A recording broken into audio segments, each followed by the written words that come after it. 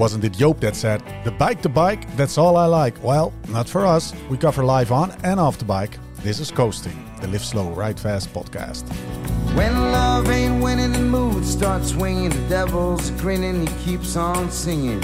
Hearts get heavy and time's an enemy. Today we continue a series of podcasts in which we dive into the world of gravel and adventure riding, into the minds of its star racers, star organizers, and other subject matter experts.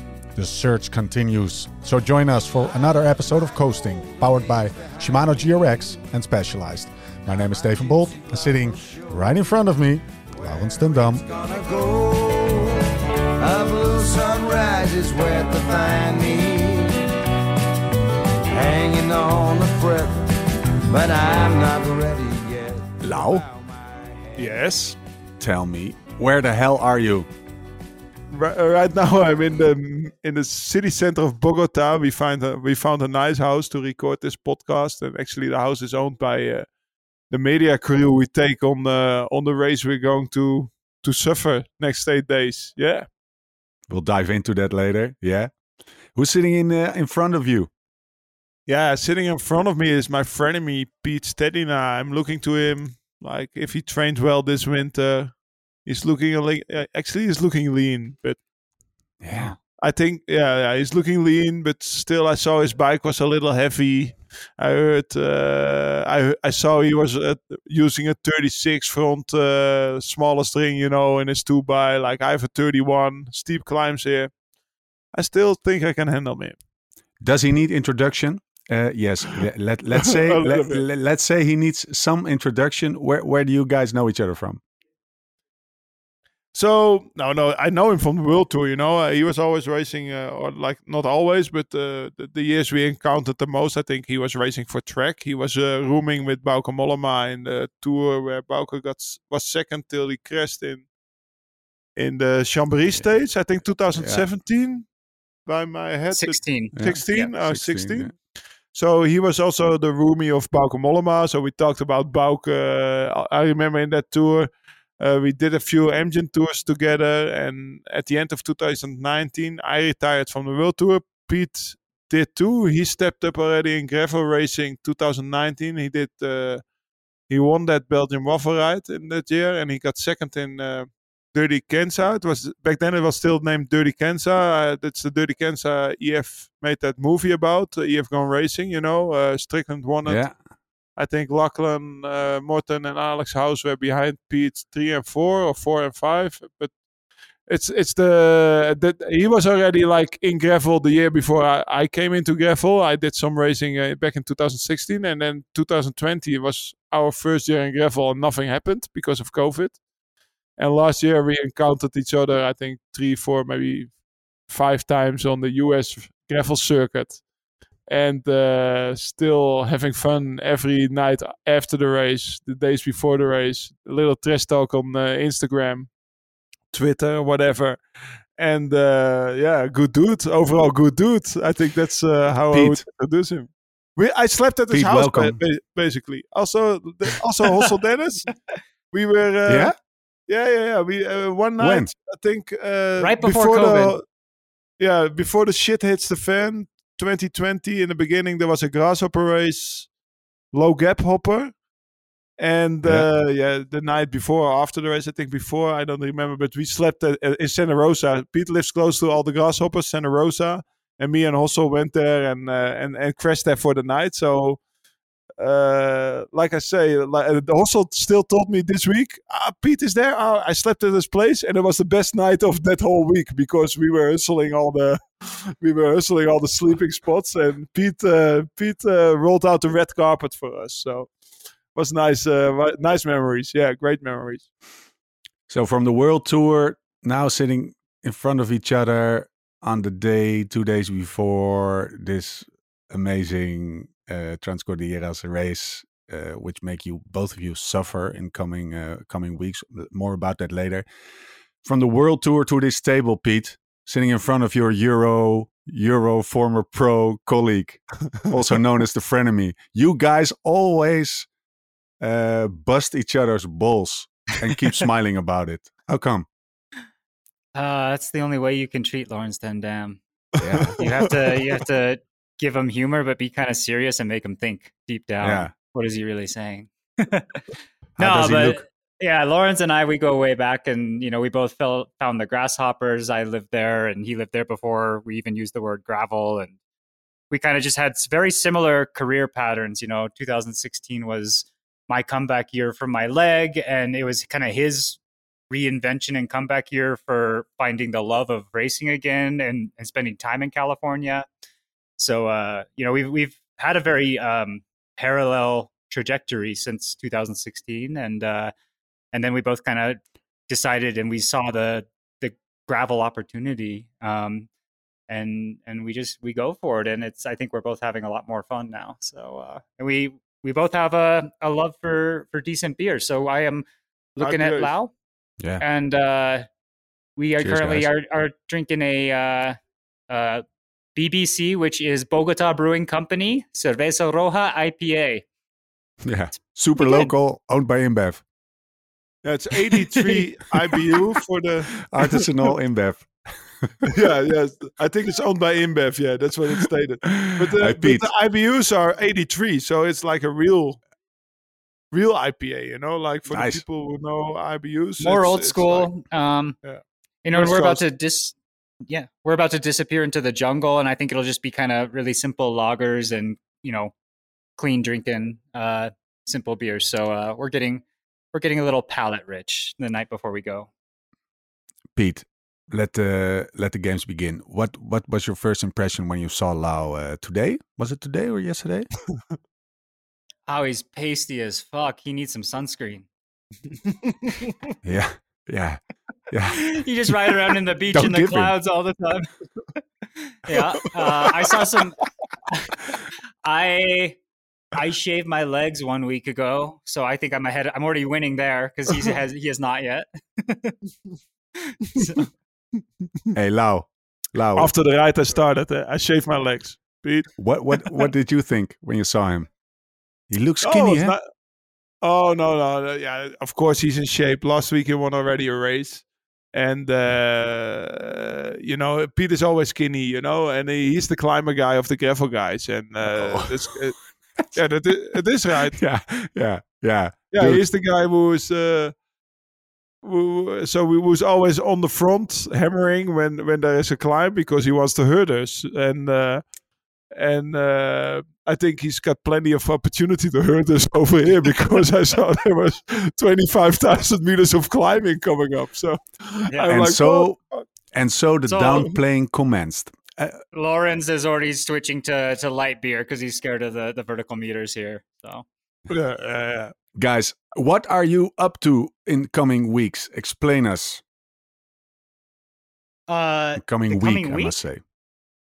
Yeah, it was weird, so as we start looking at gravel growing and expanding, I try to do some international adventures every year. That's kind of, you push for a new frontier every time. And Lawrence is doing the same. And we both kind of independently, we never talked about it, but we found this crazy race called the Transcordilleras in Colombia. And you pass across the 3 mountain ranges that make up the Andes Mountains in Colombia. And it's bikepacking style. It's self-supported, and you have all the frame bags and all the stuff. And so I talked with the organizer and made plans and came out here with Big Tall Wayne. And then Lawrence talked with the organizer and made plans and came out with the Dutch Mafia. And all of a sudden we were like, what the fuck? Okay, I guess we're doing this. Awesome. Are you? How does this race fit into your entire season? Because it's February. Long season. I know for a fact you've been riding a lot of races last year. I assume it will be the same this year. Less races than Lau does. How does this fit in?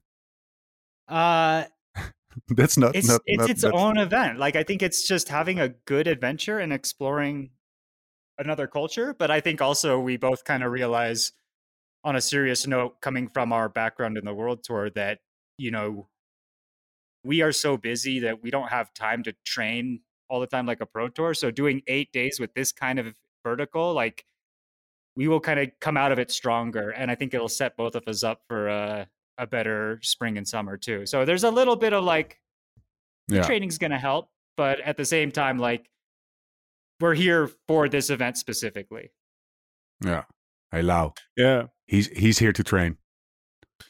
No, but I see his point. Like it's we race with 60 guys, so it's not like Unbound is with 4,000 or Gravelocos is with 1,000 next year, or my own events is also with 1,500. And Pete's so it's way less guys than we're used to. And then also out of those 50, 60 guys, it's maybe 5. If I say 10 guys, it's a lot who really race, and the rest is there to finish. Because in order to finish this race, you also have to have a good condition, but you also have to have a shitload of grit of grinta, like we used to say in the World Tour. Like you have to have, because it's long days on the bike. Me and Thomas, Thomas Dekker, who's also here, we were doing the math. If we go 20k an hour average, which we didn't make on our first ride today, which was like 90% tarmac, it's 55 hours of pedaling in 8 days. I don't know if you did the math already. I did not do the math.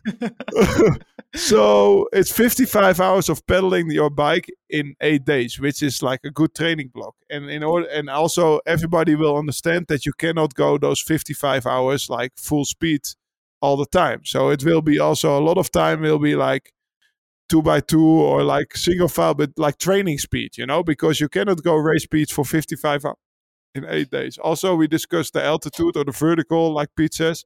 I think a normal, like the Tour de France, I don't know exactly, but I think like 45,000 max in 3.5 weeks, 3 weeks and 2 days. In 8 days here, we do 25,000. Yeah. Which is like insane, It's like double or the double the Tour de France each day. So it's a really hard race, and then on top of that, you have to carry all your stuff for the night. You have to carry all your bike repairing stuff, because you can go from hotel to hotel. We sleep in hotels. Me and Pete sleep in hotels. He thought I was sleeping in a tent, but I was joking on Instagram, Pete, when I said hotels ? He didn't bite. No. I thought I was already ahead. I was winning the race. I was like, I have the reservations. I have no reservations yet, to be honest, but I assume there will be place. No, but we sleep in hotels, but there's a start line, a finish line, a start time, and a finish time. Yeah, it's how fast you go. So it's accumulated time. The time stops when you're finished, and that makes it a big advantage for me and Pete, because, like he said, we're here to train. And if you do this thing non-stop, from A to B, like the Transcontinental or the Silk Mountain race or the further race, the bike pack from point A to B, ultra race. Bike. That's breaking down your body. I did one of those races 2020 August, and I did it in August, and in December I still couldn't train properly because of I done 3 days of Pyrenees, hurt my back so bad, didn't sleep for 72 hours, and blah blah blah. Yeah. So this is actually just 8 days of really big block of training, and we will suffer. But in between, we'll have a hotel. We have to make sure we have food in the body. We have to clean our bikes, but it's sort of like 16-hour rest period, in which you also have to sleep and stuff and arrange everything. But still, I think also Pete thinks that we become better out of this race, because otherwise we wouldn't be here, both of us. Yeah. Because when it would hurt us so much that we wouldn't be good in Unbound, which is, to be honest, my big goal this year. This is a big stepping stone towards that big goal. And I think that's the counts for Pete too. 100%. And I think another really unique angle is, so this race, it has 3 categories. So there's like the crazy sleep in a bivvy in the jungle, don't stop, just ride. And I am not, I've never done that. So I don't want to sleep in the Colombian jungle as my first time. And it doesn't sound fun to like, I want to be here to experience the culture.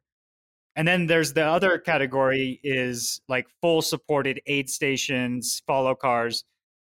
That's also not really the point for I think what we're doing. So we're doing the middle option, which is, you carry all your own stuff, but you're basically credit card bike packing. Like he said, we sleep in hotels, but I think this is going to be the best way to experience Colombia, like the real life Colombia. So every day, we find the restaurants. We sit down, have a beer. We have to source food for the coming day. We have to go to the grocery stores ourselves and clean the bike. Clean the bike, all of it, which for me means, I don't know, like spit on the chain. That seems to be car washes. I did some exploration. There's car washes. It's just hosing the bike and stuff like that. So, Lawrence, what is the one piece that you feel like you're bringing, but you're probably not going to use? Like I'm packing. I'm so overpacked right now. I have so much weight on my bike. Yeah, tell them about the Excel sheet, Lau. I got an Excel sheet. So I happened to be 2 weeks ago. I happened to be on altitude already here in Medellin, and also the last two winners of the Transcordilleras bike race were there, having with me a barbecue in my house because it was the last night, and it was Mauricio Adila, my former teammate, and Mauricio, the organizer, Mauricio Ortiz. And Mauricio Ortiz, Adila was really mellow. Like, the guy is so talented. You'll see. He will be here the day after tomorrow. He's so smooth on the bike. He's my former teammate. He's 1 year older than me. Yeah. Rabobank. Yeah, he's my teammate at the Rabobank cycling team. 1 year older than me, and the guy doesn't eat while training. The guy doesn't need anything, So he was pretty mellow. Like, I just took a jacket and whatever. And then was Mauricio Ortiz, the other side of the spectrum, who showed me an Excel sheet with everything he brought, and the guy put everything he brought on a scale, like the same socks from the same brand. He took the lightest sock, for example, like you got two LSRF socks, but he was weighing them and he took the lightest one. And he showed me the sheet on his phone, and I'm in his contact list, so I happened to forward that sheet to my phone. Now, as Lawrence always does, he takes the phone aggressively out of the hand of the person holding it, and then making sure it gets forwarded to his phone. I remember the guy because he weighted everything, including his bags. I think everything he brought was 5.7 kilos. I think so, but I think I can do on less because he brought 2 bibs. Man, come on, I can do in 1 bib. No, you do 1 bib. I think I'm going to do 1 bib. Okay, Lawrence is going to win the race for the first saddle sores. Thomas told me to use 1 bib, so I'm still doubting. So yeah, so basically you bring the kit what you race in, then you bring shorts for the night. Shorts. I'll have base layer LSRF doubles up as a t-shirt. Mm-hmm. And a puffer jacket, and I have a rain jacket. And if it's cold in the night, I use my leg warmers under my shorts. Which looks ridiculous, but still is warm. Interesting. So you need to find stuff that doubles up, as you can use it while riding the bike, but you can also use it in the night. The puffer jacket, you can also use it when it's really cold in a downhill or stuff like that, because we go to 4,000 meters. Pete, and then you need the basic mechanicals, I think. Pete, if looks can tell. Uh-huh. You are listening to him, and I mean, you guys are here for. I hear the word. I lost you guys at the word culture and training. I'm sorry, but I can see on your face, especially Mr. Pete Stetina, you're listening to this contact list, and I can see your face. Oh, the sucker! Oh, he packed wrong. Oh, I don't have this. I am not sharing my information. I'm gonna get. I got a swimsuit in my bag. Me too, but that doubles up as shorts for the night. Okay. I mean, but we're also at like 4,000 meters some nights, so I have pants. I mean, they're lightweight pants, but I got a bottle of sealant, which is just pure liquid. But I don't know. The milk. Yeah, you have to bring the basic mechanic stuff, But also Big Tall Wayne is here, so you can also gamble on Big Tall Wayne in the night. Big Tall Wayne is Pete's personal mechanic, who's like the community mechanic here in this race. So what he does for Pete, he has to do for me too. Exactly. Yeah. Hey, So let's turn this into some kind of an experiment. So we have like a play has 2 acts. This podcast will have 2 acts. We have a pre-race, and lo and behold, if you guys are still alive and didn't get eaten by some kind of a Andes wolf or bear or I don't pumas. know, lion, pumas, whatever. This is why we don't ride. Then we'll have an act 2, which is the post race.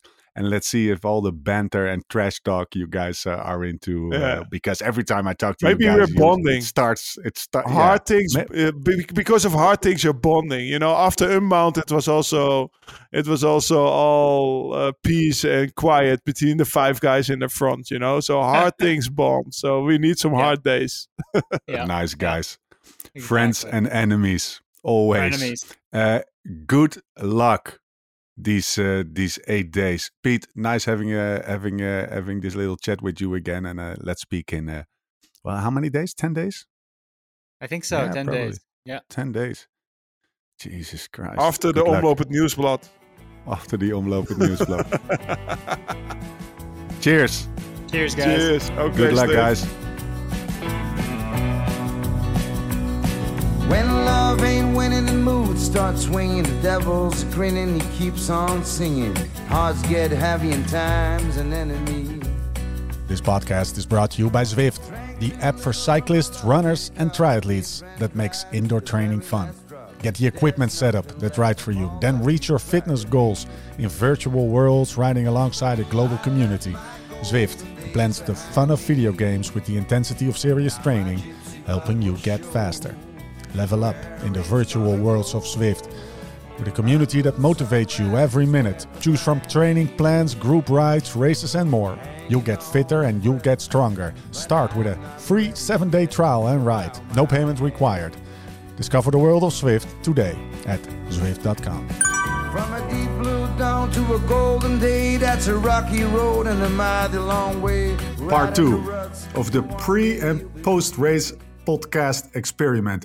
Last time we talked to each other was Feb 18. Now it's March 2. So that's 11, 12 days later. You guys are safe and sound back on home soil.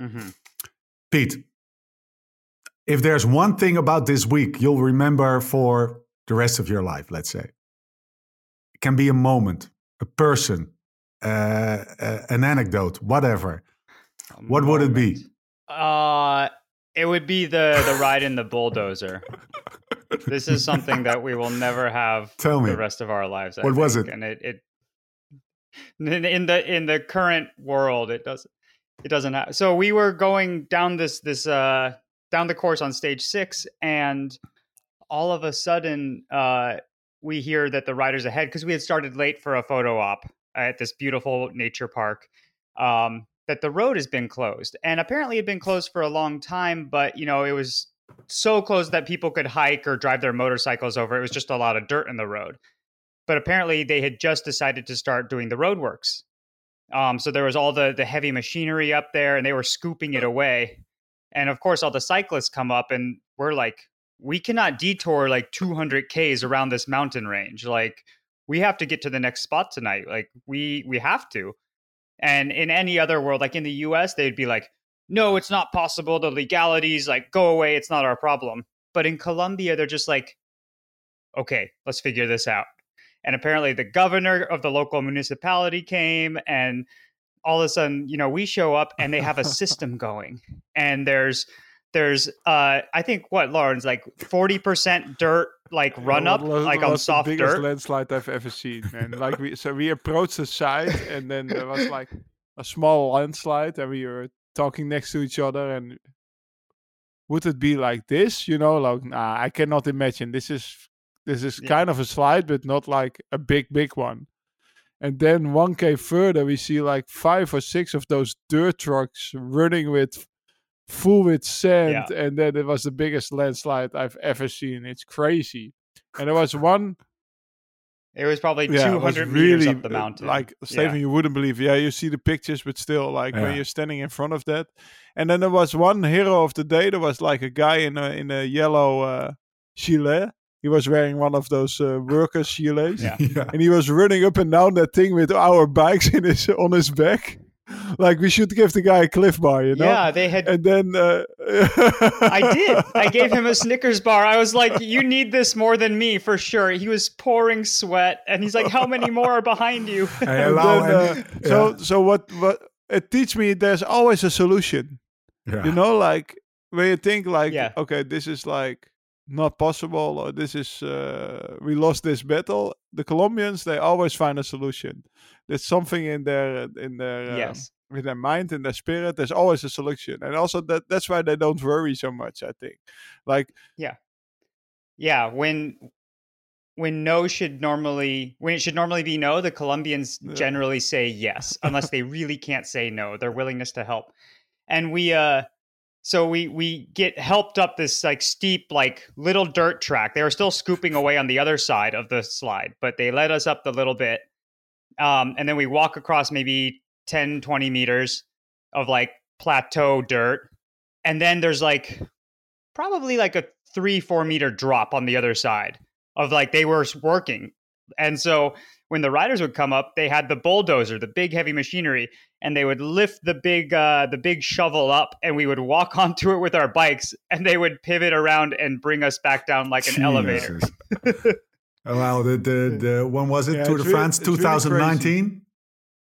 I've seen the pictures of this landslide. The Tour de France landslide was like nothing. Was it 19 with Kruiswijk? Oh, it was. Yeah, Yeah, was there cancelled was that one state. at There was sea, nothing. Yeah. Thing. Yeah. Or Bernal. No, on that the was rest. that was This totally was different. nothing compared to this. Hey, Lau. This was like 10%. Yeah. What's it for you? What's the thing you'll remember from these 8 days of racing you did? Obviously that landslide, but what I just told, like the live slow approach of life of the Colombians. You know, the first 3-4 days, I really had to get used to, like, okay, beforehand they say every day we start 6 a.m. And at the end, the first day we start 7 a.m. The second day we start 8 a.m. The third day is like 6:30. So they never worry about tomorrow till they really have to worry about tomorrow, you know. And also the same, like in the beginning, I was like, okay, Mauricio, now I need to know the start time, because I need to know if I can fix my breakfast in the hotel, or maybe I have to buy stuff in the supermarket. And it was always so late, but at the end, I always had breakfast, you know, like, and everybody always had breakfast somehow. Yeah. So the last 4 days, I just stopped worrying and just went more with the flow, you know, go with the flow, go with the Colombian mentality. And what I know for a fact trip and that that's difficult for you. That's difficult for me, you know, like, because before I'd like to plan stuff, and I'd like to know before. And also Peter's like that, I guess, you know, like Peter's a little bit the same as me. Yeah. So that's what I took for, and also the kindness of the people and the smiles you get from everybody. And also like the people in the middle of the mountains cheering for us, and how big cycling is in Colombia. I thought it beforehand, because I knew from Medellin, where I was for 2 weeks, but now also like, you're in a small bike shop in Jardin, second last day. They clean Pete's bike, they clean my bike, they try to make your tire tubeless again, you know, and all with a big smile, and they all know who you are, and they all have like a grandson of 16 who also tries to become a pro, you know, and just comes in the bike shop to try to get sight of you, you know, and stuff like that. So what I take is the generosity of the smiles of the people, like the smiles of the people, and how they are willing to help, and also the big influence cycling has in the whole country. Like it's their biggest sport. I'm sure you had the same, but yeah, the last day, you know, everyone just, they came up and they were thanking us for just like, for trying to be a part of their community and race here. And I think if you come into their country with kind of this open mentality and the willingness to see their way of life, like they all said, you know, like, thank you. Like they were thanking. It was really nice, you know. Yeah. I was talking every now and then to Julian, the camera guy, and I think the word humble is without being like wegcijferen. I don't know the English word, but without being too humble. Humbleness they make an art of their humbleness. So they were really trying to. Julian was emotional, actually, talking about you guys and about the community that was built in those 8 days. Because I saw some pictures and I saw some videos about the group, and especially the last group picture. There was a mini. How do you say this? Society community. Traveling around the country there, right? There was a big camaraderie that came out of it. That's the word I was looking for. Yeah, Steve, I'd like to answer on that one. Like, that's also what they do in the army, what they do in the student clubs, like we have over here in Holland.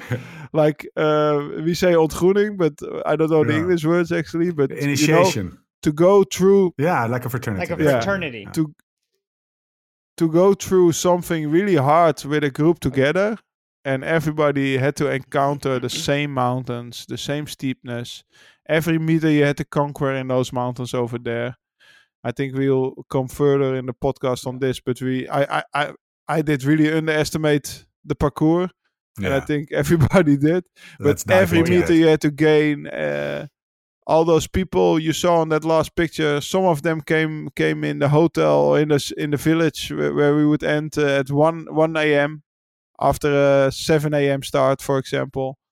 And if all those people who went through all those 8 days of cycling and they all made it to the finish, then there's a bond you'll never forget. Also, there's still the group chat is active, and it's so nice to be part of that group, not only as like the number 1 and 2 guy, but also to be just part and to see them finish. And I remember being on my balcony at 9 p.m. and still people came in. Well, I was there already at 5 hours before, maybe 6 hours before, and still cheering for those people, and they did every day. They also had to step up in their wet chamois and try to put their ass on that saddle without too much pain, So we know what they endured, and they know what we did. So that's why, the bond within a group grows really strong and fast in 8 days. In 8 days like this, Oh, I was just saying, everyone talks about that gravel community, and it's in the 1 day races, it's super special already, right? That's why gravel's popular. But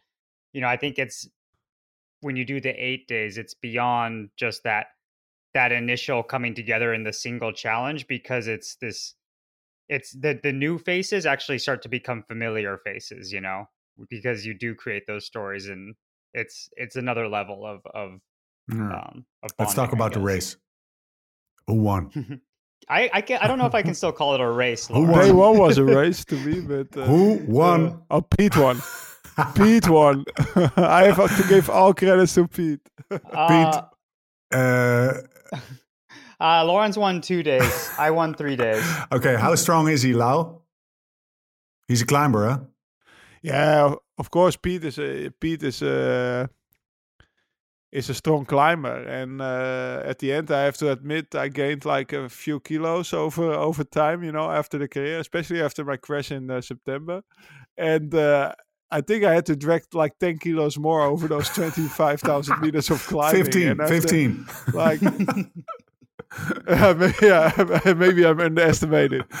But at the end, you start to feel that, like day 1, I could still. Did you weigh yourself after coming home yet? I hope I lose. I hope I lost 2 kilos, but I don't know. We'll see. I think we did. We did for sure. Day 1 was a real race, but man, that was also the hardest day of the race, like by far for me. Like it was 5,000 meters of climbing and 100K, which means it's 5% on average, but we also went down and we had some flat parts. So it meant like also the climbs were like 20% average, like I had to walk like 3-4 times. Speed was also... he fell down going uphill. We have it on film. I couldn't get out of my pedal. We have it on film, video. Slow motion. Oh no! No, so then the first 70K we matched each other pretty well. The first 70K we dropped the Colombians a few times, but we also had to drop them a few times because we made stupid mistakes routing. We missed a turn, and then we were too chilled out, and we were not thinking about the route. And then 3K further, we were like, we missed a turn, had to turn around, go down again, and then we were standing in front of a gate where the route was routing us, and then we were like, no, that's not possible. We have to loop around this. And so there was a lot of routing issues in the first 70K, and then I thought we climbed already a lot, and then we went to the biggest climb I've ever seen, like 2,000 meters of climbing, walking my bike up there. Pete got away from me, and it was just like crawling to the finish for me over there. And it was, for me, it was an 8-hour day, maybe 7,000 kj. A lot more than in the tour stage. And Pete took there, I think you took like 15 minutes on me or something like that in that day, Pete. How was it for you? Yeah, man. This the same. I mean, it's and the thing is, like, this course has never been done in completion. Like, each organizer had like seen a little bit and looked on Google Earth, so like they didn't even know where the track was necessarily supposed to go. And then that final climb, it was just absolutely ridiculous. I mean, and I had the gears I race all year on my gravel bike, but when you have the packs, when you're at altitude, so I rode that whole climb at like 45 to 60 RPM, just torching my knees and my quads. It was like a weightlifting session, and I was cramping so bad. And you had to walk? I think it was just the once or twice, but it was honestly like I think it really was just the difference in body weight, because I didn't even attack either. It was just so steep. Like, that was the speed I had to do to just complete the section. After this first day. So that was like a big day. And it was... and then you arrive, and I was still in race mode, like, because, you just come there to do a good result. And I remember... I mean, I just put as quickly as possible, because we finished on 3,000 meters altitude, my puffer jacket to get my body warm again.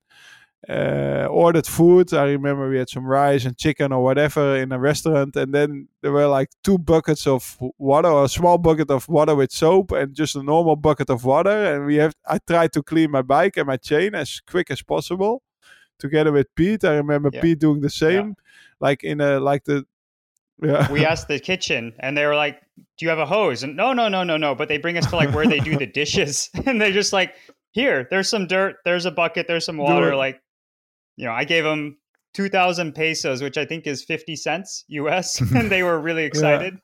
So, and then I found my hotel.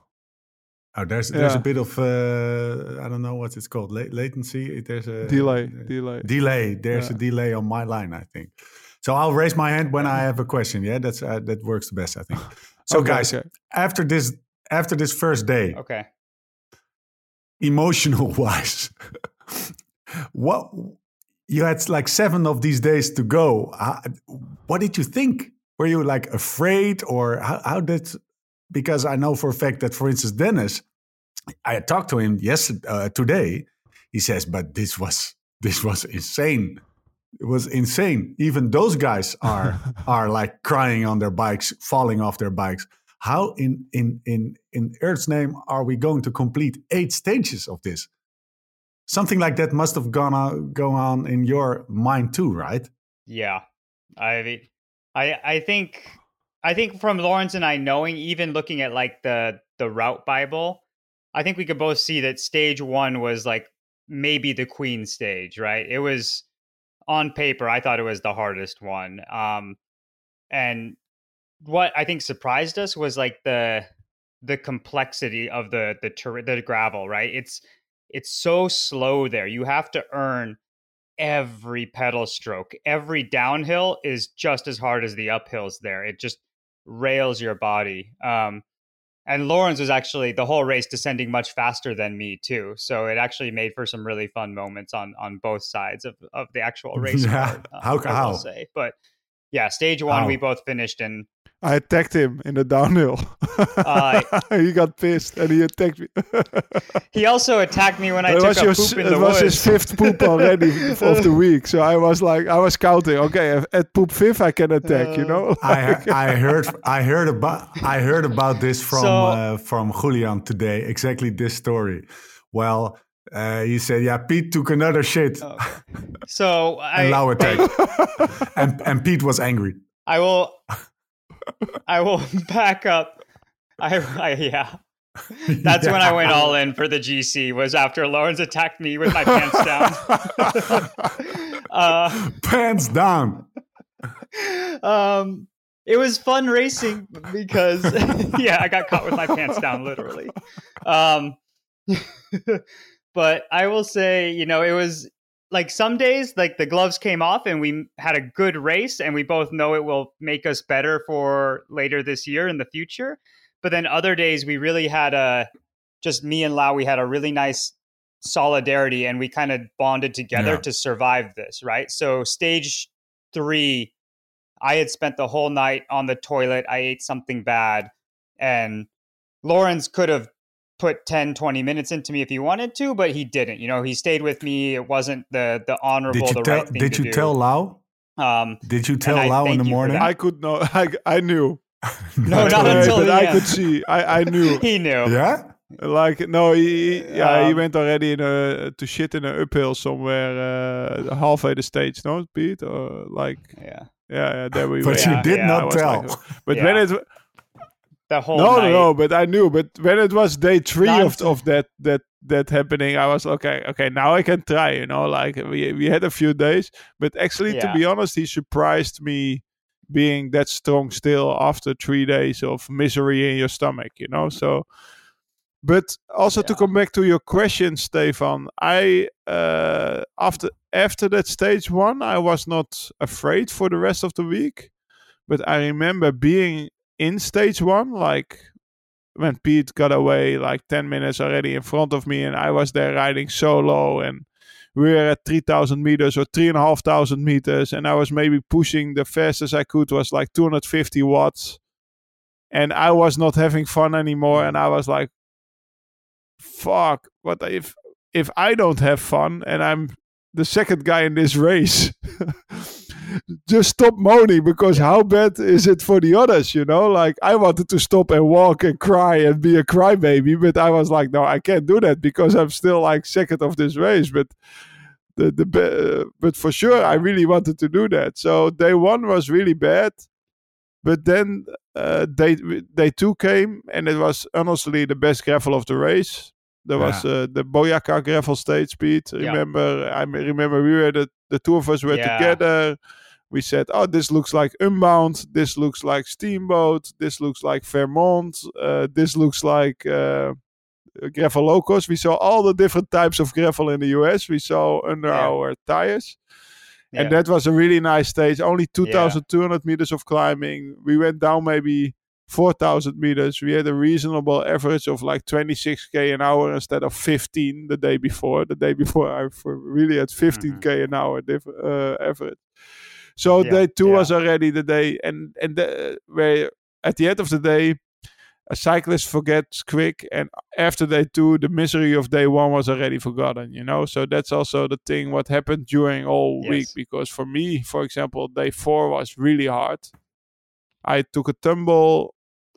So this is where we threw down the gloves and we fought on some stages, but other days we really were together. So like, Lawrence did not take advantage of me on stage 3. And I think it was, maybe stage 4 that, he took a crash early. His gears were shit. And then you ran out of water on this long climb. So, we stopped together and I had a special filter. So we filled out of a mountain stream on top of a mountain and had good, clean water. So each day we kind of took care of each other, but then there was also times where we could race. And I think that made it a lot better overall. That's nice. Really also day 2, we were telling each other. No, but also, Stefan, day 2, we were telling each other, like, the day before I was maybe out of the 8 hours, I was 5 hours alone. Yeah. The last 5 hours of the race, or the last 4. Day 2, it was like, it's way nicer with the two of us, like because then you can talk a little bit. Then you're like, okay, when I crash here in a deep down, Peter's going to know I crashed, because otherwise nobody knows. They have to find you through your spotter or your Spot X thing, the GPS thing you carry all the time. Being alone there is really alone. Yeah, that's also what Dennis had. You were mentioning Dennis. There's a friend of me who came with us, and also he was the first day he panicked because of being alone and what could happen. Nothing was happening, but what could happen. And that's also the thing at the end, what I noticed on day 8, because everybody was there on the final square in the final village, and nobody had a scratch. Like only maybe you. Here and there a little bit, but yeah, maybe there were just me, Lawrence. like normal. No, but it's a brand. But at the end, the Colombians they didn't worry about all that, and at the end they were right, So of course they sent sometimes cars into the mountains at 12 p.m. like at midnight to get the last people out of the mountains, or because there was also a landslide during the race. We passed, behind us was a landslide because rain started, and then they had to evacuate the rest of the race, which was behind the landslide, out of those mountains. And of course they had all that, but at the end everything was okay, and that's was nice to see. Yeah, everybody was happy at the end. Julian said there are racers and there are finishers. Did you notice anything of the finishers? Did you how's your view on those guys? Because you guys are like riding 6, 7, 8, 9, 10 hours. But if you guys are riding 10 hours, the other guys are in the back of the pack are riding, I don't know, 14, 15 hours. Did you see those guys finish, or tell us about them? And was that part of the total experience, so to say? Yeah, I mean, for sure. It was just, we when we come from our Grand Tour backgrounds, it's always you're trained early to think, oh, the faster to the hotel, the more recovery time you can have, and you get everything else taken care of, more food in your system. And so Lawrence and I had more recovery time, and we were finishing in the middle of the afternoon every day, even though it was 7 hours, but for the people further back, it really was just survival, because it was, you're coming in at dinner time or later in the dark with your lights. It rained almost every afternoon right after we finished. We had the driest run of anybody. And so I think, when all these, your recovery time is cut down, and they still have to do all the same things we do. They have to find the bike wash. They have to find the food. They have to find the race food and the water for the next day. Laundry. And so it was so... The clothes, laundry. What's that? Yeah. Laundry. Yeah. The shower laundry, like all these things. And they're doing it. And so then they're sleeping less. So you start to see the decrease happens even faster, not even based off fitness. And it was hard, I think, for a lot of people, because they were so ready for this adventure. And, if it was too late, I think around 8 to 9 o'clock, they would start sending, like Lau said, the cars up the mountain to get people, because it was maybe unsafe. So technically some riders, they don't finish each stage, and they still wake up the next day because they signed up for this adventure, and they start the next day, even knowing they didn't finish, and they have a very high possibility that they don't finish the stage that they're about to pedal on. But they still do it every day, and they go as far as they can. And so I think when they were at the finish in stage 8 in Santa Fe, Antioquia, they were just as proud, because they didn't ever quit. What I would like to add on this, Dave, I was there with Thomas on the balcony watching those people come in at 9 p.m., stuff like that. And we were talking to each other. And I think also their profession, because there was a lot of entrepreneurs and stuff, people like that. We were talking to each other, when you survive these 8 days without moaning, still they have the smile on their face when they finish at the start line. Everybody was so upbeat. You'll make it in life, no matter what, you have the grit to continue through those 8 days. Totally. without asking yourself questions. Why am I here? What am I doing? Stuff like that. No, always being upbeat, ready for the next day, ready to suffer again, but also ready to take in the views or to take in the terrain. Or at the end, that whole group could be really proud at themselves. I was proud of them on day 8. Like it's an 8 days race like this, and to continue and to keep continuing. That's something really admirable for me. Like especially the people on the back, especially also the people who couldn't finish maybe one stage, but still got up to get the second going, because for them it's mentally harder. We know we can handle this. We know we have the body to finish this stage and maybe even race for a stage run, but they just ride to finish. And I saw like there are 12 guys who are like officially in the GC, and one guy is like 27 hours behind Pete. Yeah. Holy. On 8 days. So almost so that's almost 4 hours a day each day extra, like. Whoa. And these are just the riders that finished. The riders in the GC were ones that finished every day. So there was maybe 20 other people that were not finishing, but then they start each day because they signed up to complete the adventure, and there was just enough help even if you stopped. And I have 2 things I want to add. First is like, I have a really good story that I don't think you even heard, Lawrence. And then second of all, but for you, you came back. This is your first race since your brain injury. So you got to probably feel pretty good about finishing this and like having a nice competitive level. Yeah, I'm really satisfied. Like I told Stefan already, I think after day 1, because also before Mauricio Ordóñez, the organizer, was telling me, yeah, Pete and you are going to be first and second and blah, blah, blah, putting some Colombian pressure with a smile, I was like, hey, man, the Colombians, they live high. And I had that brain injury in September last year, but I was downplaying, sure. But at the end, I won't be downplaying anymore this year. So I know I'm back on a good level. The body is trainable. If you can handle this for 8 days, you don't need to be scared for the rest of the season. This was a 48 hour or like 45 hour week if you count 7 days for me. I never did more than 37 in the Giro. So if you can handle 45 hours of biking. But just out of curiosity, I have one interruption. Take it easy. We have a cameo here. Big tall Wayne. He's about to Big tall Wayne. Oh, hey, Lawrence. So this is actually the best story. Tell the story. You can't hear him. I'm gonna pass Wayne the headphones really quick, and he's gonna tell you the story of Jairo's brakes and what he did every day. This is nice because Wayne, just so you understand, Wayne was a neutral mechanic for all. So the race is self-supported. You have to finish every day on your own power. But if you, Wayne was there every night.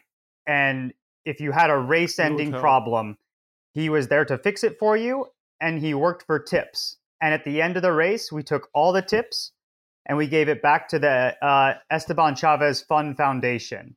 So it went right back to the local community for juniors. But Wayne has an especially good story. So here you go. Bring it on, Wayne. Oh, hey, guys. Can you hear me? So on day 2, Jairo Chavez came up to me and he said, hey, my brakes aren't working that well, just the rear ones. Can you do anything about it?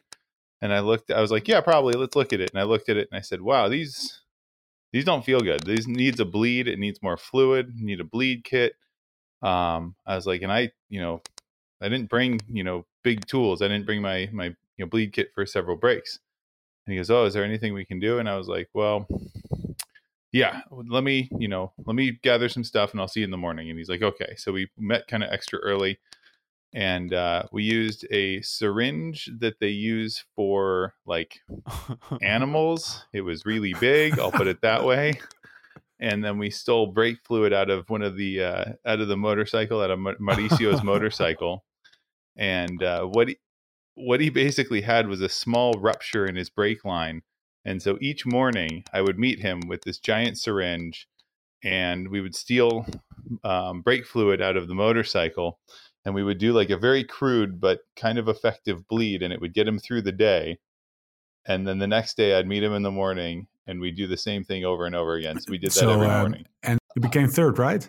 In the GC? That was his son. Oh, that was Brian. Brian. That was Okay. his son. Brian came Oh, yeah. third. He was the Wow. father of Esteban. Yeah, father of Esteban. Yeah.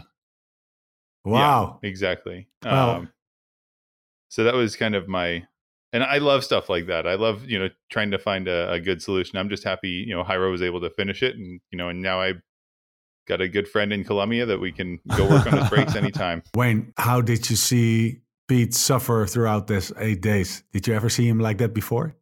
Honest. This is the first time where, this is fully honest, where Pete finished, I think it was the first day. And I started joking around with him, and Mauricio's there, and Pete just stops and looks at me like really serious, and he goes, "Dude, I've been on the bike for 7 hours. It's all been uphill. I can't handle your shit right now." And I was like, "Fair, all right." So this was a hard day. He suffered, huh? He suffered. We got some, rice, beans, and arepas in him. Gave him a beer, and then we were back to our normal ways. But that was a good, level to know where things were at. Sounds like a real cool Colombian adventure for you too, eh? Oh, it was incredible. I can't say enough good stuff. And you guys are awesome. It was a pleasure to meet you, Thomas, and Lawrence, as always, a blast. And I'm super excited to see you guys at a couple more races this summer. No worries. We see you at Sea Otter. Okay, guys. Let's look. Let's slowly close it up. I don't know. Wrap it up. Let's look at the rest of the season, because you guys are meeting up quite a few times again this season. Did these 8 days break you down or build you up in the end? Lau, kick it up, son. So Lau. For me, I'm of course it built me up. Yeah, man. What kind of question is this? This body can handle so much workload. Nothing is going to break me down. You have to put more. I have to cross the Andes 10 times. This guy. Might as well. No. Yeah. But to be honest, there's a kind of a plan behind this, of course. I went already 2 weeks before also with Tom to train on altitude. I got now 1 month of altitude in and a big endurance workload. The biggest my body encountered, at least in the last 3 years, because I haven't been doing a big tour or a stage race anyway, the last 2 years. And now it's time to start sharpening the legs and everything towards the big goal for me is still inbound, of course, before we race. But for you guys noticed, I got a few messages from a LA friend, Nicolas, and he was working with Colin Strickland, also to take pictures or something like that. And he heard that Colin, he was following our adventures, and he was like, starting to worry because he sees we're training on high altitude for hours a day, So also for them, they see like, okay, those guys, they People are starting voluntarily, to worry. we got our ass kicked in the event by all the mountains, but at the end, it's also a big training for the body, a big workload. And if we recover, we recover well, and we start sharpening up the legs, because we didn't push over 400 watts because it was so high. So we need to try to find that back, But we have plenty of time. It's still beginning of March, and my also Pete showed his training peaks. I think after the race, I think his fitness has never been so high. Like the fitness you gain during those 8 days is incredible. But now you have to start to find the form, and that's a different. That's a balance. But at least the endurance is there. Do you agree, Pete? Yeah, there was a little bit of method to the madness, I'll say. I think, I think Lawrence and I both have the mindset that, this is, we like to do these adventures for the adventure, it's about being an ambassador for gravel, or trying to go worldwide and continue to push a new boundary. But I don't think I would be lying if I said like there isn't in the back of your mind, there's like that second payoff that like you can't replicate this. And both of us coming from grand tours, we have that depth where this makes us better. And I think we had the same dip where it's like you get really tired around like 3, 4, and then all of a sudden you start to get a little better again. And like he said, we couldn't push that deep at high elevation. So it really was also a nice endurance block without completely ruining the body. And so now if we start sprinkling in some of that intensity, I think hopefully all our competitors are overtraining themselves out of fear. Maybe Colin's doing too many hours at home in Texas and he's going to be But if you ask me this question... This Strava is real. Steve, if you ask me this question after stage 1, I would have said, man, this just destroys me, because the morning of stage 2, my back was hurting, my arms were hurting, my legs were hurting because of the 45 RPM uphill for 2 hours. But, the last 2 days of the race, they were kind of mellow, because you go out of the Andes, So it was like a tarmac stage, and the last day was a nice 80K downhill stage, basically.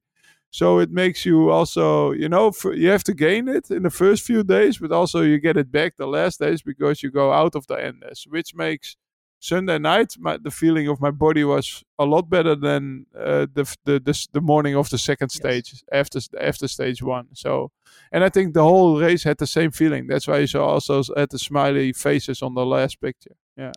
Thanks. Yep. It's time to wrap up, guys. But not before we ask people to please take a look at liveslowridefast.com and sign up for the newsletter. Or if you're in the market for a new LSRF kit, which Lau, by the way, wrote during the Transcordilleras, you'll find the link to the shop there too. It looks beautiful. Hey, I will say firsthand. You guys look like the Burgundy brothers.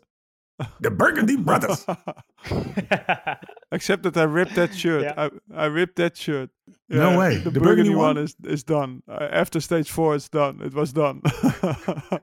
Oh, that was the crash. The crash stage. Oh shit. Yeah. Well, you pay for a new one yourself. Okay. In case you have any remarks or questions, anything, drop us a line at podcast@liveslowridefast.com. Don't forget to review the podcast at iTunes, because by doing that, others are able to better find the podcast. Next rendezvous, mon compatriote. When do you guys see each other again? I had a question for Pete, because he's living in the mountain bike area, like our next showdown is Sea Otter Classics, right? The Fuego thing, 100K, April. Yes. How are you going to train for that? You're going to train lots on the mountain bike? Yeah, I think so, man. Don't tell. Riding the mountain bike downhill is different than riding the gravel bike. You need more time on it. So, I actually, right before this race, I went to hang out with a Canyon free rider, and he taught me some really nice skills that I'm going to start doing more of that. And I actually, like we said, this it's an adventure, but it builds you for the next one. I am doing and Lau, you should come, a mountain bike stage race in Moab the week before, or actually 5 days before Sea Otter. So classic Moab is like the mecca of mountain bikes, right? And it's all van life, camping, chunky slab, gnarly riding. The race where Jeff Kabush would kick all our asses, but it's opening all my fun. agenda. Opening my agenda. So I'm going to do a mountain bike stage race right. It's starting it's called March Moab 30 or Rocks. something. And then we road trip. Okay. April 1st to April 4th. Yeah, and so then 5 days, and then we race the Fuego. So, yeah, man. I know you pick up your mountain bike like 2 days before. Sounds like a challenge. Yeah. So, either end of March or beginning of April, first real rendezvous. Sea Otter, April. Thanks, Pete, for being on this two-part experiment and being on the show again. Yeah. Friend of the show. Thanks, Pete. Thanks. And thanks, Lawrence, for a great week, man. Thanks, Shimano GRX, for sponsoring the podcast. This is it, guys. Thanks. Okay. Transcordilleras, done and dusted. See you next time. Don't know where, don't know when. Until then, live slow, ride fast.